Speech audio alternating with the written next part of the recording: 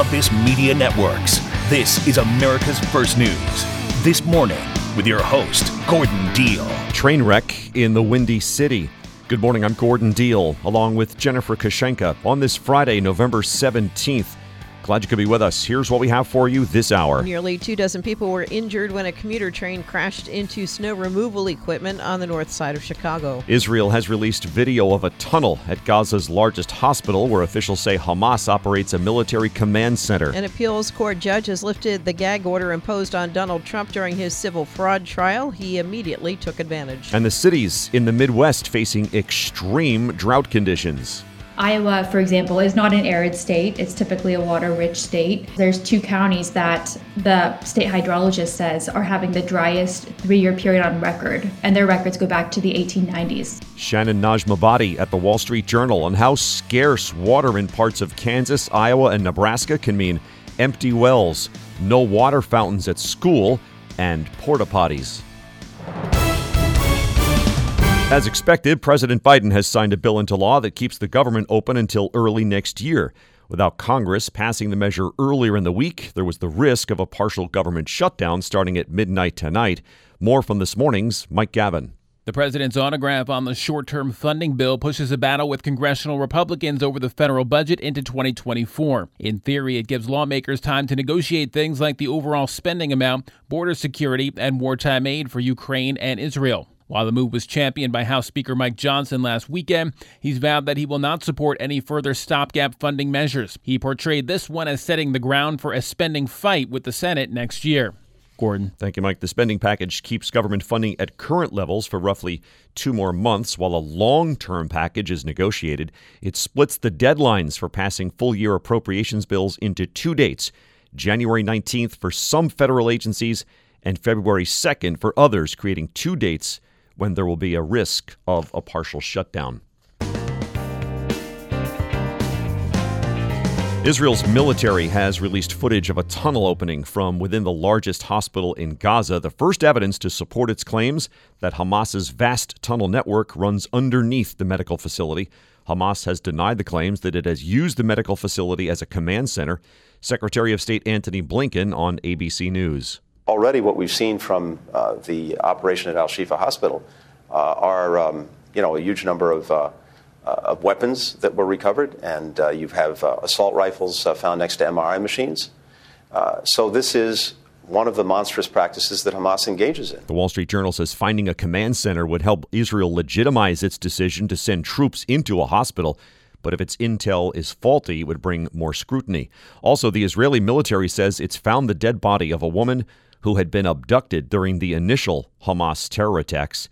Yehudit Weiss, whose husband was also killed, was found in a home near the hospital. The military says the home also contained AK-47s and rocket-propelled grenade launchers.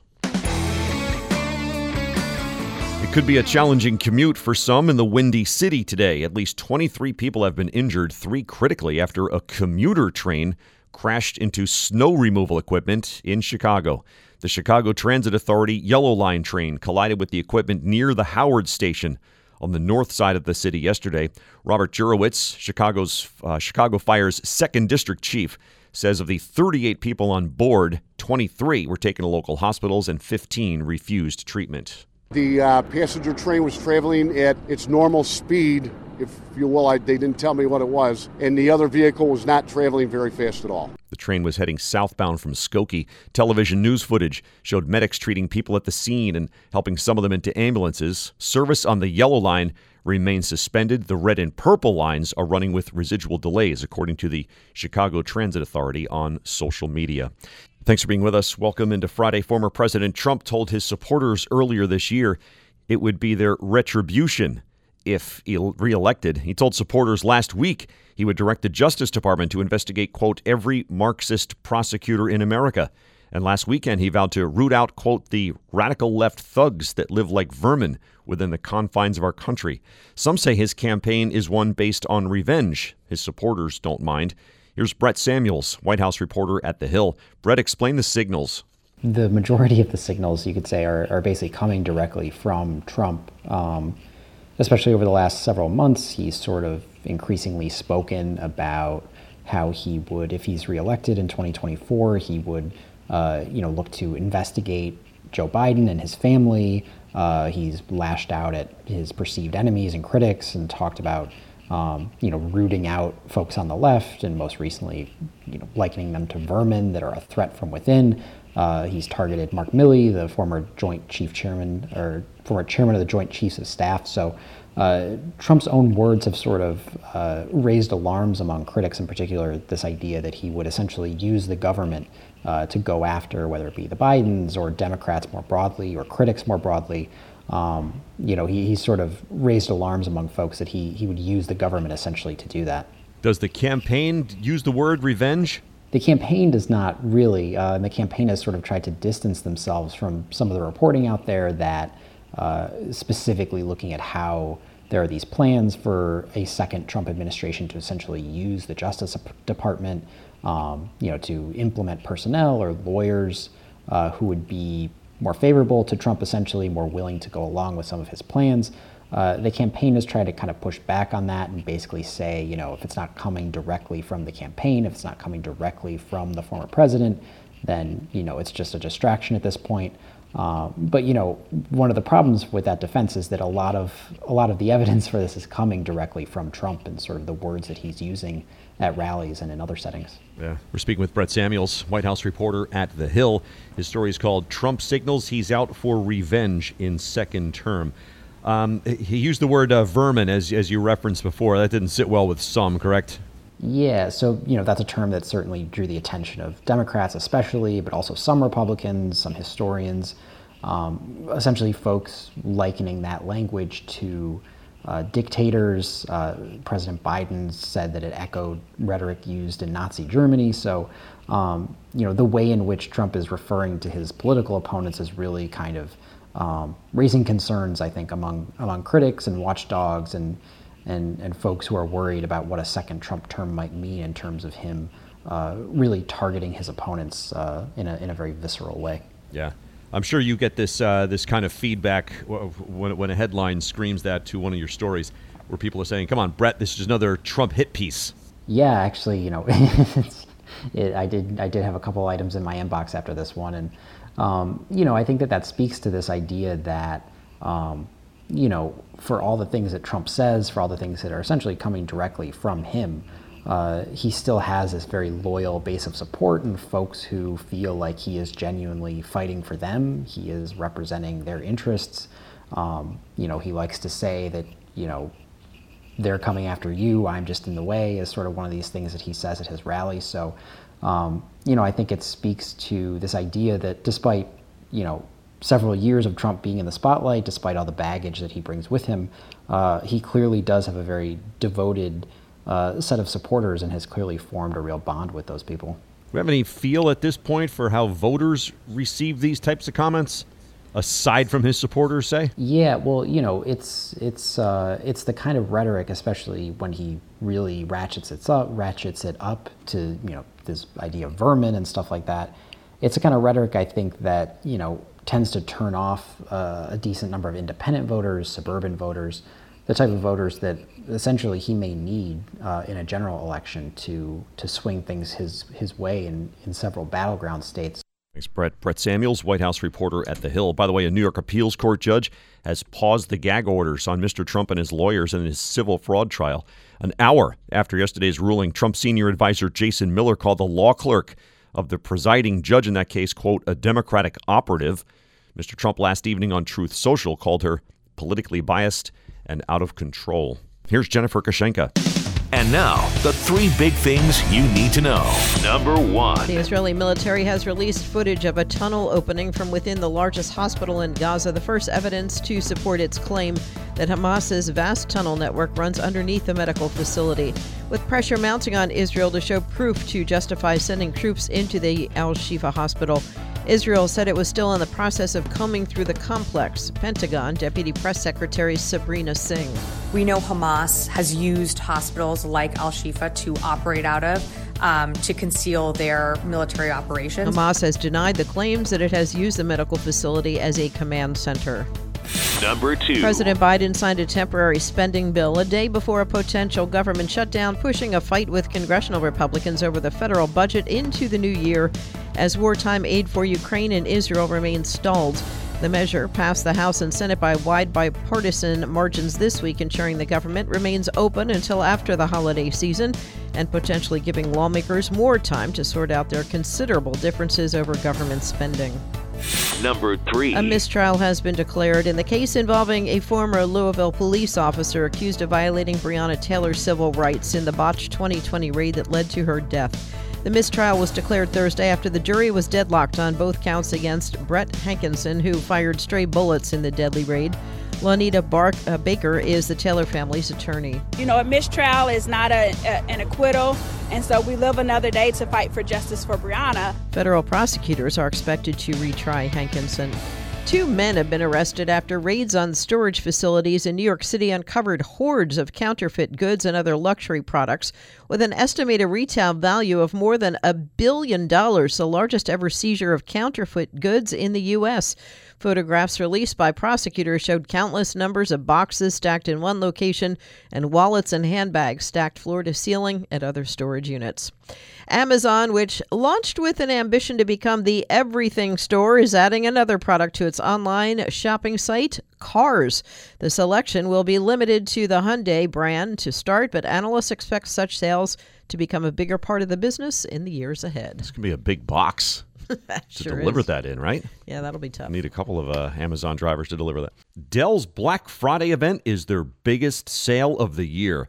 Shop limited time deals on laptops like the stylish, innovative XPS 13, engineered to do it all on the Intel Evo platform. Plus, save big on ultra-sharp monitors and top brand accessories. Shop now at Dell.com/deals to take advantage of huge savings and free shipping. Again, that's Dell.com/deals. Thanks for being with us. Nearly 3/4 of aspiring home buyers say affordability is the number one obstacle to owning a home. In today's market, Nepo home buyers are tapping family money to afford their down payment. More from Jessica Dickler, personal finance reporter at CNBC. Jessica, what's new research say? I saw some research that home buyers would need a salary of about $114,000 to afford a median-priced house in the U.S. these days. And then another recent report that the median down payment in the U.S. has reached a new high of $30,000.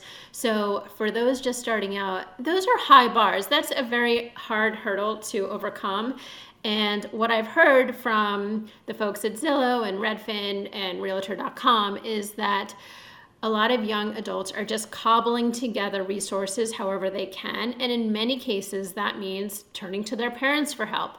They're called, these days, they're called Nepo home buyers because they have to rely on family money to make that purchase. And that's assuming that the parents have the money. Well, right. I mean, this is a very privileged network. Not everybody can fall back on their family safety net, but those that can are doing it because it is one of the few ways to get into the market. All right, so not to get too much into the nitty-gritty, but are you asking for this money as a gift, or are we setting up some sort of contract that says, I will pay you back and here's how and when? Yeah, I mean, it really depends on everyone's individual circumstances, but sometimes it's just a cash gift. Other times they're tapping what would be their inheritance to afford their down payment. That often just can involve sometimes uncomfortable discussions, but these are important conversations to have, especially just being upfront about your financial situation with your family members. I mean, that's important. We're speaking with Jessica Dickler, personal finance reporter at CNBC. Her story is called To Buy a House in Today's Market, More People Turn to an Alternative Lender, Their Parents. But you said in your piece, though, down payment isn't everything, meaning what?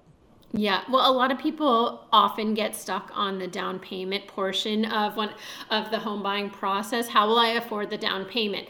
You can sort of wrap your mind around spreading out a monthly payment, but to come up with that big chunk of cash up front is often daunting. So one of the things that I learned is that 20% is often considered the standard, but that doesn't mean it really is. There are a lot of ways around that. The government, states, banks, credit unions all have programs with much lower down payment requirements, even none at all. So you have to look at what's around. There may be ways to sidestep the 20% down payment, maybe put 10% down or possibly even less. There are alternatives if you're struggling with that part of it. And if that's the case, you're probably getting private mortgage insurance, or you're getting PMI for that?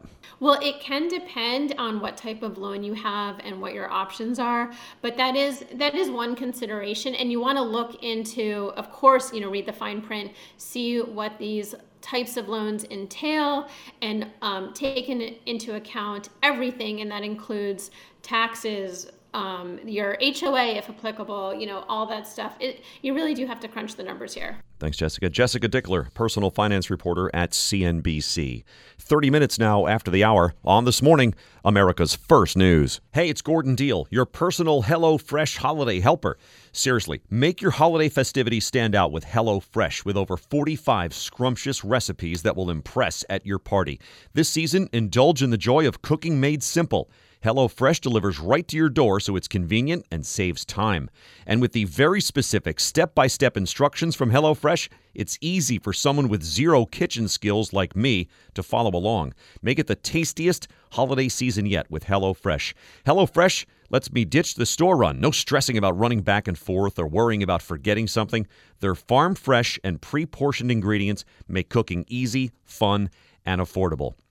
Go to HelloFresh.com/GordonFree and use code GordonFree for free breakfast for life. One breakfast item per box while subscription is active.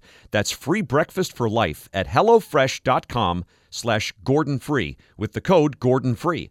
Unleash the tasty seasonal flavors from America's #1 meal kit. Order HelloFresh today at HelloFresh.com/GordonFree. Behind the headlines, above the noise, you're listening to America's First News, This Morning with Gordon Deal. Thanks for spending time with us. Welcome into Friday, November 17. Gordon Deal, Jennifer Kashenka. Some of our top stories and headlines. A commuter train hit snowplow equipment in Chicago, injuring 23. The government is officially funded through the new year. Israel releases video of a tunnel at Gaza's largest hospital, compiling evidence that Hamas operates there. No more gag order for Trump in his New York civil fraud trial. A California college student suing Starbucks over spilled hot tea. Snoop Dogg says he's, quote, giving up smoke. Ravens over the Bengals in Thursday Night Football. And a message in a bottle found 26 years later. That story in about 20 minutes. This portion of the program is brought to you by Dell. Black Friday is Dell's biggest sale of the year. Save on laptops like the XPS 13, engineered to do it all on the Intel Evo platform and more. Shop now at Dell.com/deals. Towns in mid-America are facing water shortages as they grapple with a multi-year drought. A tiny town in southeast Kansas called Caney will run out of water by March 1st without rain, according to officials. The problem from Shannon Najmabadi, Midwest reporter at the Wall Street Journal. Shannon, what's up here? That's what caught our eye as well. Some of the things that we started noticing happening in towns in Kansas and Iowa in particular, but other places in more of the middle part of the country, resembled things that we have heard about before, but more often on the West Coast, like in the arid West. Iowa, for example, is not an arid state. It's typically a water-rich state. I'll give you two examples. There's two counties that the state hydrologist says are having the driest 3-year period on record, and their records go back to the 1890s. So, that's drier than a lot of times in history. And just to give you an example of what this looks like on the ground, you're having two towns where they are having to take emergency measures because they're having so little water come from their typical source. So one town has 4 water wells they typically use. Those are producing at 40% capacity. And they've had to tap it into a deep emergency well that produces water of lesser quality. Another town in Kansas, for example, is having to work on future solutions. For example, they're trying to build a water pipe to nearby towns to avoid this happening in the future. Already, they've had to moved their school to a 4-day school week. Oh, wow. A lot of their students are rural residents, so having them at home means they're not on city water. So obviously that's a big impact, especially coming out of COVID, to have students not at school for a day. But the school has felt that this is something they can do to contribute. They've also done some of the things that you have heard about in other places. They bring in porta potties. They bring in trailer bathrooms with pre-filled water tanks. They've even moved to do more disposable lunch items, so they don't have to spend as much money or spend as much water cleaning trays, or having the urinals flushed. They'll use disinfectant and bottled water to clean those. So they're really having to take these measures that have a practical impact on people's day-to-day lives, because you're in the middle of this drought that in some places has gone on for multiple years. Wow.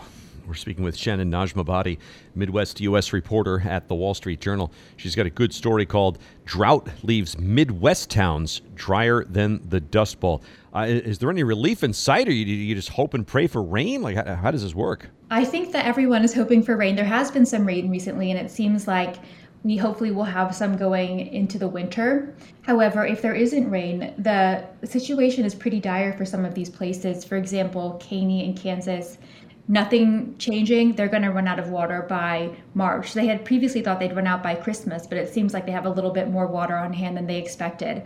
So that's a very real deadline that's in sight for them. And they're working on solutions, as their city officials say. They can't just run out of water. However, just the fact that we're in this point, I think, speaks to some of the dry conditions that some of these towns have experienced. Yeah. Hopefully there is rain, but just planning ahead, a lot of these towns are taking on broader infrastructure projects that they hope will prevent this kind of thing from happening in the future. One's trying to build a reservoir so they have a backup water source. That's a big project. I mentioned the other town that's trying to build out water pipes to a neighboring city or another rural water district, so they also have another source of water. I think the school district in Caney that I had referenced earlier, that's gone to a 4-day week, they're looking at putting in their own water source potentially.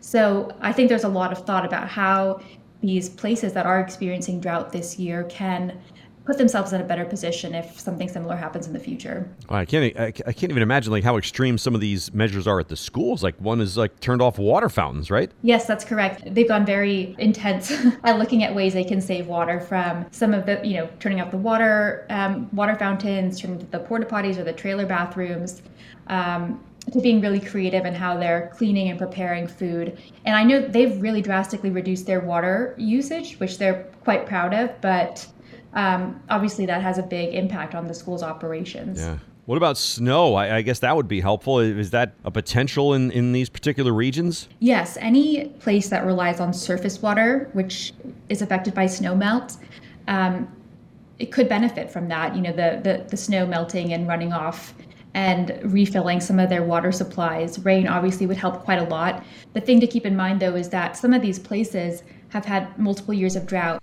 Thanks, Shannon. Shannon Najmabadi, Midwest reporter at the Wall Street Journal. Coming up next, a mysterious sound baffles residents in a small town. Today's Mic Drop is brought to you by Dell. For your small business needs, call a Dell Technologies advisor today at 877-ASK-DELL. Hey, thanks for spending time with us. Welcome into Friday. It's time now for the Mic Drop with this morning's Mike Gavin. Good morning. Well, we know that when you're trying to sleep or even just relax after a long day, there are a few things more annoying than a mysterious noise fraying your nerves. Now imagine the noise is needling an entire town. That's what residents of Omagh in Northern Ireland are dealing with and have been for weeks. Residents in the town of 20,000 have characterized it as a persistent buzz or hum that was distinct from more common noises such as traffic. One man described the sound as like a vibrating noise, real loud at night, about 12 or 1 every night, telling the BBC it's been waking him up. The town council has launched an investigation into the humming, but it has so far been unable to trace the source. With the investigation so far fruitless, the council says it's getting ready to call in some audio experts. The situation is reminiscent of the 1970s Bristol hum, when hundreds of people in the UK city of Bristol reported a strange buzzing noise. After falling silent for decades, the low-level Bristol hum returned briefly in 2016 before dissipating once more. Ooh. The overnight hum sound. That's a mystery. Oh, man. I mean, for us, we got to sleep when we got to sleep. Yeah. And any extra noise is a real problem for me. I could not deal with this. Yeah. The mysteries of noise in my house when I'm trying to sleep are not mysteries at all. Like I was just trying to chart this. Like so at 7 o'clock at night, if I'm trying to wind down, it might be the blaring TV from the other room. 8 o'clock, maybe it's slamming closet doors as others are starting to wind down their night. Not naming names here. 9 o'clock, the dogs go out. They're barking in the backyard because they're all excited. And then maybe 10 o'clock, Brendan comes home. He's at grad school, right? He's commuting. Garage door goes up, door closes. So none of these are mysteries to me. They're just very stable, predictable, hourly noises that disrupt the night's sleep. No need to call on the audio experts on this one. No need. The perils of having to go to bed before everybody else in your house. I know it well. And then in the summer, of course, it's daylight. Oh, yes. That's also a problem. And when the police aren't investigating mysterious buzzing sounds, they have other weird noises to deal with. A couple weeks back, the Royal Canadian Mounted Police in British Columbia responded to a report of someone screaming in a ravine, saying they could hear someone yelling, "Help, help," and were worried that someone had fallen off the cliff. Further investigation revealed that the help heard was actually a sad goat from a neighboring goat farm. The owner said the mama goat's babies had just been removed and she was calling for them. Thankfully, officers confirmed all was well and nobody besides the mama goat were in any kind of distress. Wow. Yeah. Somebody screaming for help in a ravine. We've had something similar to this. Didn't we have another goat situation, I'd say a month or two ago, where police were called, someone was yelling help, and it just turned out to be a goat. The goats are sounding very human-like with their distress calls. Is that the bleating noise that they make that can be mistaken for a cry for help, I guess? I guess so. We've got to keep the goats under control here. They're causing large disturbances. Thank you, Mike. Did you know traditional bed sheets harbor as much bacteria as a toilet seat? The germs in your sheets can cause acne, allergies, stuffy noses, and other gross ailments. Fears, though, that you can put to bed with Miracle Made bed sheets. Miracle Made uses silver-infused fabrics inspired by NASA that are thermoregulating to keep you at a perfect temperature all night. Miracle Made is self-cleaning, self-cooling, luxurious, eco-friendly bedding designed to protect your skin for more restorative rest. My wife and I love them. Now, my listeners can have a clean night's sleep while saving over 40% and sleep cool all summer and warm all winter. The website, trymiracle.com/Gordon. Claim your free 3-piece towel set and save over 40% at checkout. Miracle Made products are backed with a 30-day money-back guarantee. Again, the website, trymiracle.com/Gordon. trymiracle.com/Gordon to save big. You can sleep cool, comfy, and clean. Miracle Made bedding, NASA inspired for out-of-this-world comfort. Sleep clean with Miracle. Blocking out the noise and bringing you the facts. You're listening to America's First News This Morning with Gordon Deal. Thanks for spending time with us. If you're determined and financially ready to buy a house right now, here are 4 reasons the odds could be in your favor, courtesy of money.com. Number 1, the housing market isn't so crowded. During the pandemic, mortgage rates were near historic lows, which drove up demand and led to bidding wars that pushed home prices well above asking. Current mortgage rates, though, and people locked into their ultra-low rate have led to a shortage of homes for sale, but there are also fewer home buyers these days, and there's less competition between people who are in the market. Number 2, qualified buyers can keep interest rates at bay. More than a third of home purchases were made by all-cash buyers in September. Number 3, home sellers are more motivated to close. The fall and winter months are historically slow for the real estate market. And number 4, next year could be even worse. The Federal Reserve says it's not even considering interest rate cuts right now. It is 8 minutes in front of the hour on This Morning. Once again, here's Jennifer Kashenka. And now, the 3 big things you need to know. Number 1. Israel Defense Forces say they discovered a tunnel in the Al-Shifa hospital, part of an extensive network believed to span the underground level beneath the Gaza Strip. The IDF raided the complex on suspicions of Hamas using it as an operations base. This Israeli soldier describes the findings. We found a vehicle filled with ammunition, RPGs, AK-47s. We see handcuffs, knives, preparation for taking hostages from Israel. Hamas rejected accusations that it has been using the hospital for military purposes. Number 2. The House Ethics Committee says it found substantial evidence Republican Congressman George Santos of New York stole money from his campaign and committed other misdeeds, igniting new calls for his immediate expulsion by colleagues and prompting the embattled lawmaker to say he won't run for re-election. Ethics Committee Chair Michael Guest. I think in light of the report and the things that have been documented in the ethics investigation, I feel like that at this point the removal is warranted. The committee found evidence Santos knowingly caused his campaign committee to file false reports, used campaign funds for personal purposes, and filed false financial disclosure statements. Number 3. A jury has convicted the man who broke into former House Speaker Nancy Pelosi's San Francisco home last year of federal charges for seeking to hold her hostage and attacking her husband with a hammer. Jurors deliberated for about 8 hours before finding David DePape guilty of attempted kidnapping and assault. U.S. Attorney Ishmael Ramsey. In addition to looking forward to the sentencing phase, I want to extend our sincerest hopes to the Pelosi family that Paul Pelosi experiences a full recovery in this matter. DePape faces up to 50 years in prison. A gag order that barred Donald Trump from commenting about court personnel after he disparaged a law clerk in his New York civil fraud trial was temporarily lifted Thursday by an appellate judge who raised free speech concerns. The suspension of the gag order allows Trump to speak freely about court staff while a longer appeals process plays out. A long-lost masterpiece dating back to 1280 is headed to the Louvre after it was found hanging in a French grandmother's kitchen. Christ Mocked, a 10-inch by 8-inch painting by Florentine artist Cimabue, was rediscovered in 2019 when the woman decided to have it appraised. The painting had been hanging in her kitchen for years. Good, what? Could you imagine? Wonder how it got there. Let me have this thing looked at real quick, see what this is about. That's smaller than like a regular sheet of paper, 10 by 8.